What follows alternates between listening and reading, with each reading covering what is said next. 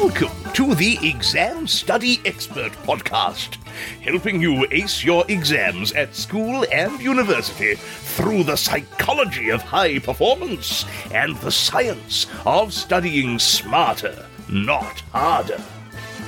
It's my pleasure to introduce your host, the Cambridge-trained memory psychologist and exam success coach, William Wadsworth. Hello and welcome to the 8th and final part of the Exam Study Expert audio course on how to study effectively.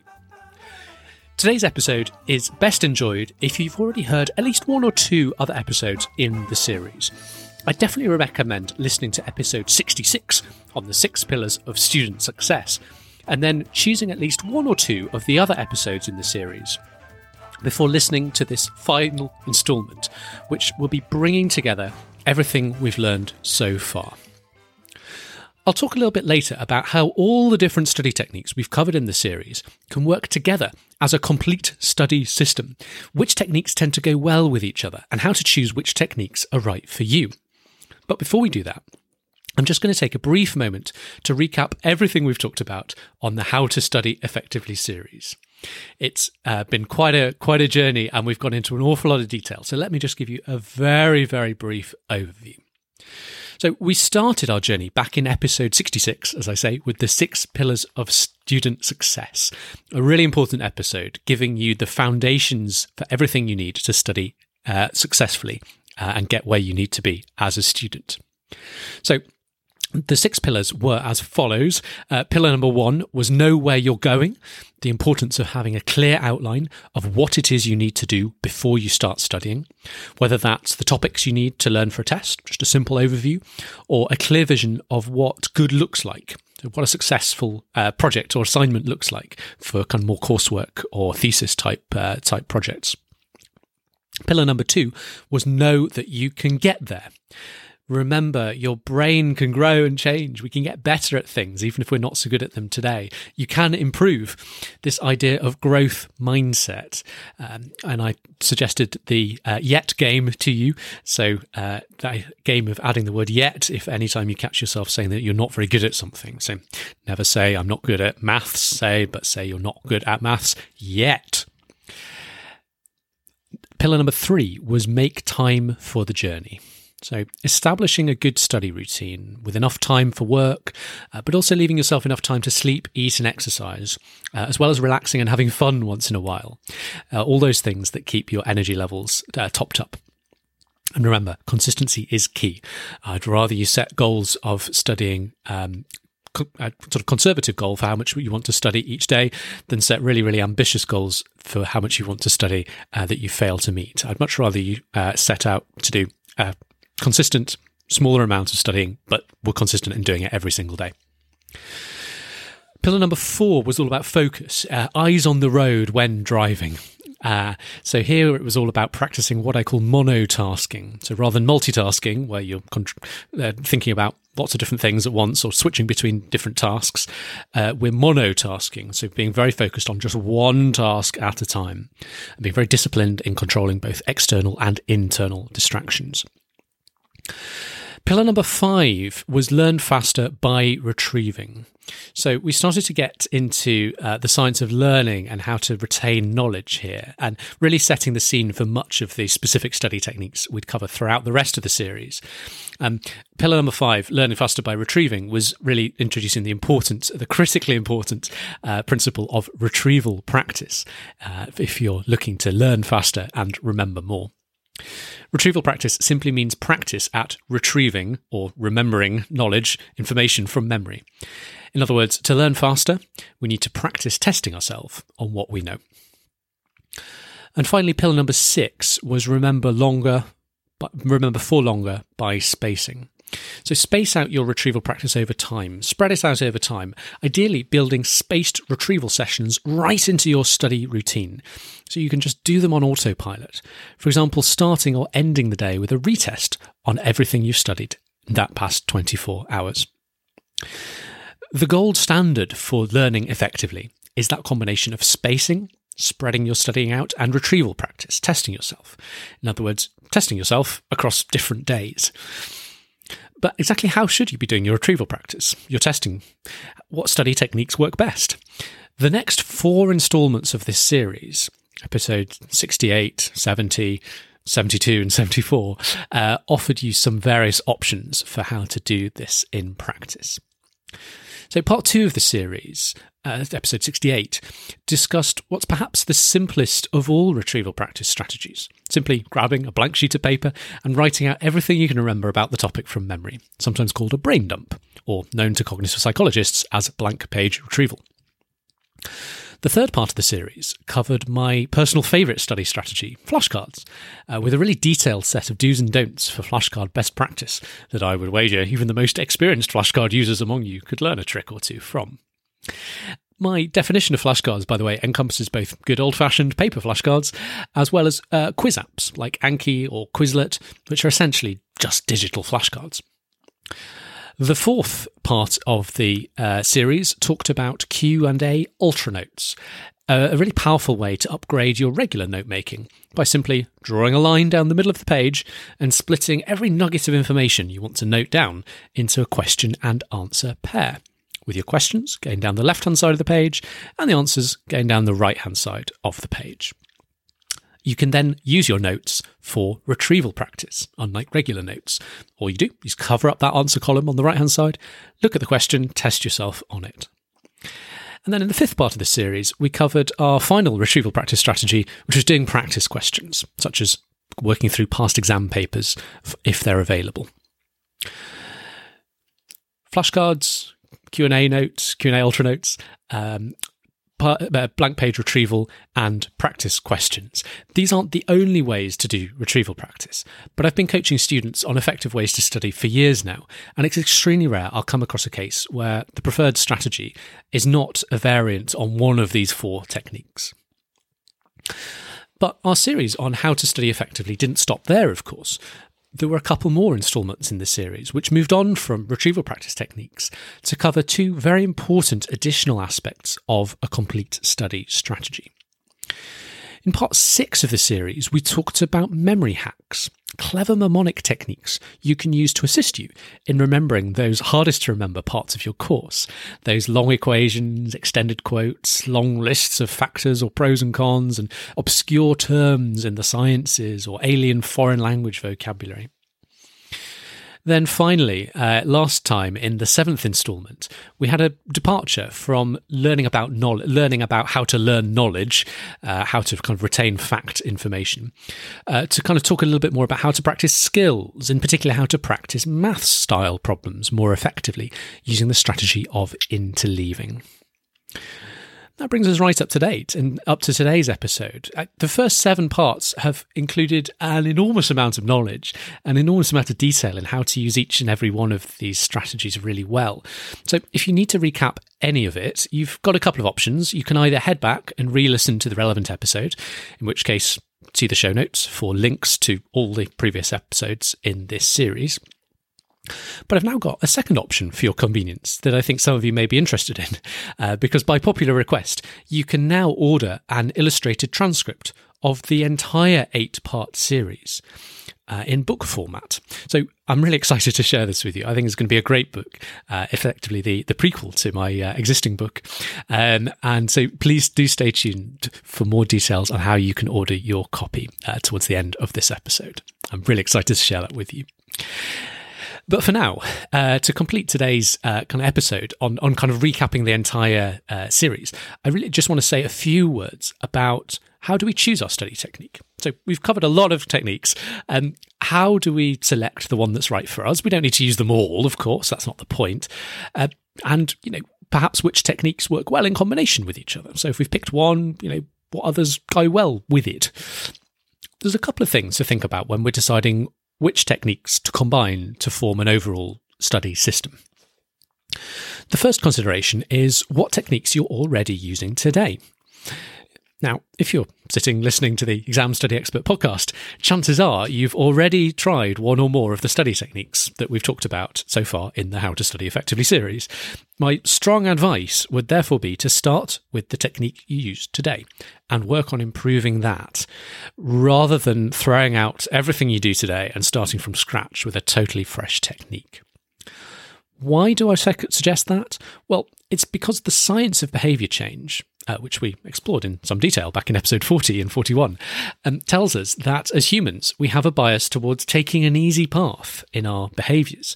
So if we're trying to get effective new study behaviours to stick, it's going to be a much easier ask to simply tweak your existing technique than it is to start with something totally new. So for some examples, if you are someone who already uses flashcards, including digital flashcard techniques, start with that and make sure you have your flashcard technique optimized using the best practice tips from the flashcards episode, which was back in part 3. If, on the other hand, you are someone who usually likes making a lot of your own notes, you make a lot of summary notes as a big part of your learning, then I'd recommend listening to part 4 of the series and switching to Q&A Ultra Notes. If you make visual summaries like mind maps or spider diagrams, modify that practice so you're doing more of your work from memory rather than copying it out of the book, as we discussed back in part 2 of the series on blank page retrieval. And as a final example, if you're someone that does a lot of rereading, could you shift some of your reading time away from just reading and use it instead to do some blank page retrieval based on what you read maybe yesterday? So start with what you're doing today and make the smallest number of changes to it to get to a really good study technique. And it's much more likely that those changes will actually stick and you'll be actually able to put them into practice and stay with them. So the second thing to consider when thinking about which study techniques to choose is your own personal circumstances. So that's a combination of the requirements of your course plus a little bit of your own personal preferences. Now, clearly, I can't give personal advice to every single person listening to this. It's a major reason why I offer one-on-one study strategy coaching, so I can take the time to work with you over Zoom to understand your circumstances and come up with a plan together that's going to be just right for you. But I can give you a couple of general guidelines. So if your exams require you to know a lot of knowledge, as is pretty typical in fields like the sciences or medicine, as well as many others, then I'd recommend basing your study strategy around one of the 3 core retrieval practice techniques: blank page retrieval, flashcards, including digital quiz tools, and Q&A Ultra Notes. You don't need to use all of these 3, you can choose one. They're all good options. Of the 3, in my experience, the most popular one with students, particularly if your course is very demanding, there's a really large amount of knowledge to know. The most popular tends to be flashcards and their digital equivalents like Quizlet, Anki. They're a little easier to manage, flashcards, than Q&A Ultra Notes, and they tend to be a little more time efficient than blank page retrieval if there's a lot of challenging details in your course to memorise. If your course is less detailed or you're already quite close to mastering the material, then blank page retrieval could be a good strategy. So once you've kind of decided on your foundation strategy for your kind of core knowledge building, as I say, either flashcards, Q&A Ultra Notes, or perhaps blank page retrieval, I would then suggest layering on 2 other elements, specifically mnemonic strategies and practice questions. These 2 elements serve 2 different purposes in your complete study strategy. So mnemonic strategies are there as a useful tool if you find yourself struggling to get a particular bit of information to stick, no matter how many spaced retrieval practice attempts you do on it. No matter how many times you test yourself on that flashcard, you just can't remember what's on the back. So once it becomes clear that this is a tricky little bit of learning, take a moment to step back and figure out a mnemonic strategy to help you out. If you remember our analogy from the episode we had on mnemonic strategies, a stepping stone, if you like, to help you over the river. Just don't forget to actually practice recalling the information using your new mnemonic strategy. Just having a mnemonic doesn't remove the need to do retrieval practice. You still need to do the retrieval practice, just now with the assistance of your chosen mnemonic stepping stone. The other element to layer on is past paper practice. So even highly knowledge-centric courses benefit from early and regular practice with real past papers. assuming you have access to them. The benefit of using real past papers is it teaches you all sorts of things about how to use the knowledge you've got, how to give the examiner what they're looking for, as well as various points of exam technique, which can really help you pick up extra marks or avoid making big mistakes on exam day, such as how to manage your time in the exam so you kind of get your pacing right and don't end up running out of time. I would recommend starting to do occasional past papers well before you feel really ready to do them, quite early on in your study, in your preparation for an exam. And that's because the experience of doing real past papers, even if you're not ready to take them and you don't score particularly well at first, that experience can often inform your overall study strategy, and you might end up doing things quite differently once you've got a feel for what's actually going to be expected of you in the exam itself. So, again, if you've got lots of knowledge to learn, this system, this kind of combination of a retrieval practice technique like flashcards, then adding in mnemonics for particularly tricky bits of knowledge, and then finally layering on some past paper practice is a good example of how you might approach putting together a kind of complete study system that gets you where you need to be. Okay, but what if your course isn't really about learning facts and memorising lots of knowledge? It's more about practising skills like solving maths-style problems or writing essays. Well, for these kinds of courses, practice questions is probably going to be an especially important study technique as a kind of core of your overall study system. And potentially in conjunction using techniques like interleaving, perhaps dipping into retrieval practice techniques from time to time, like using flashcards for specific elements of your course, like memorising those equations you need for a maths or physics paper, or memorising the quotations you need for a literature course. So an example there of how you might put together a study system if you've got sort of math style or essay style papers to practice for. Yeah, lots of practice questions, maybe a little bit of, for example, flashcards to kind of bone up on those kind of core little bits of knowledge you need to arm yourself with for your course, and potentially using skills like interleaving to drill yourself on the problems on the problem practice that you need for the exam as well. So beyond these kind of basic examples, the details of your study system are now going to start to get quite personal. Going to be informed by all sorts of factors like how much time is available to you, how you prefer to work. For example, do you like digital? Do you like analog? As well as the intricacies and specific requirements of your exact course.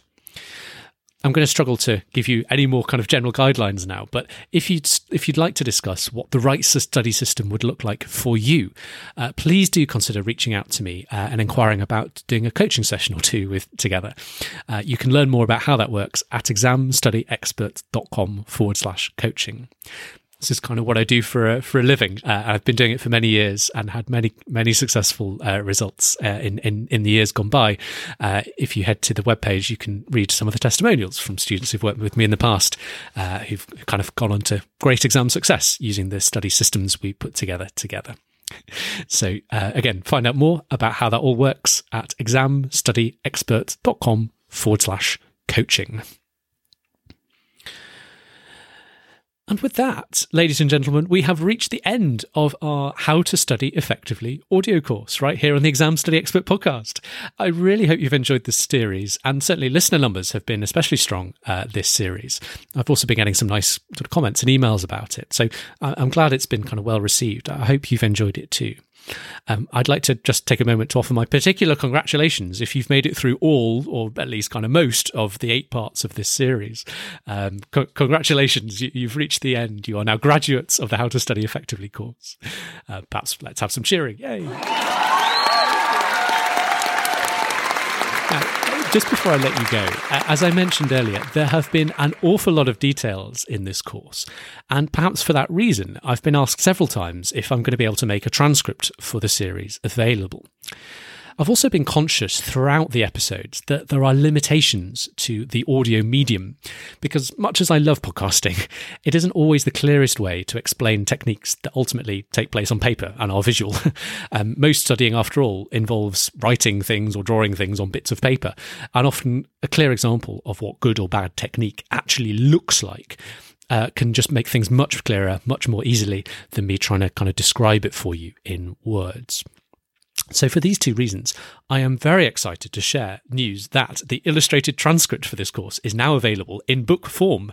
I've decided to publish it as a book to try and help as many people as possible get their hands on it.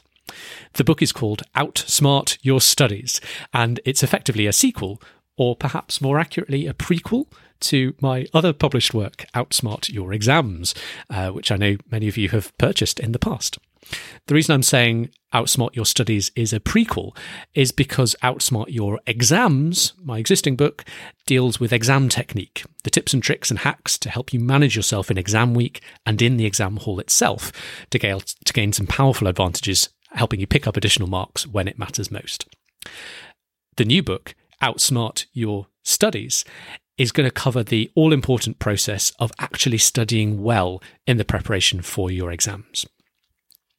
Outsmart Your Studies closely follows the How to Study Effectively series here on the podcast. Thinking of it as an illustrated transcript for the audio course really is the best way to think about it. And for me, it fulfills a couple of really important roles. The first is convenience. If you're looking to put good ideas into action, I think nothing beats the convenience of having access to a book to flip through, to bookmark at key pages and dip back into that key section repeatedly as often as you need. Today's episode has given you a taste for how you can combine different techniques from across the 8-part series into an overarching study system.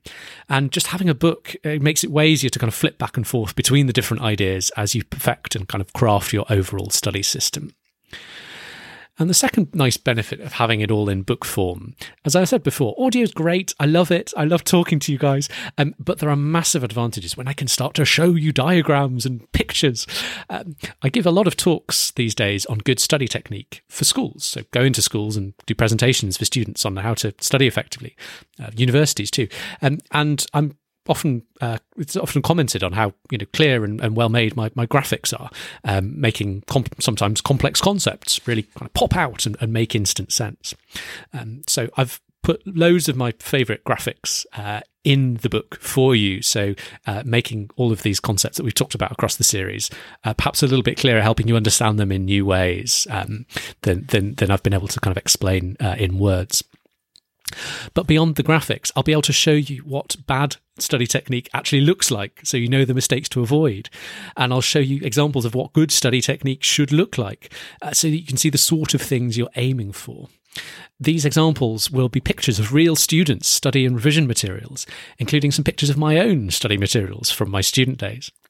And if you opt for a paper version, so a printed version of Outsmart Your Studies as opposed to ebook, I've decided to swallow the higher printing costs to be ebook to offer you the book in full colour. So you can see all of these graphics, all of these example study materials in their full colourful glory. The ebook version will be in colour anyway. It pops up on a screen, but it's a little bit more expensive to get the paper versions printed in colour, but I think it's well worth it, so you can see all the diagrams and the illustrations in colour. So I hope this is sounding pretty exciting. I'm certainly pretty excited to publish it. Please visit examstudyexpert.com/studybook to get hold of your copy today.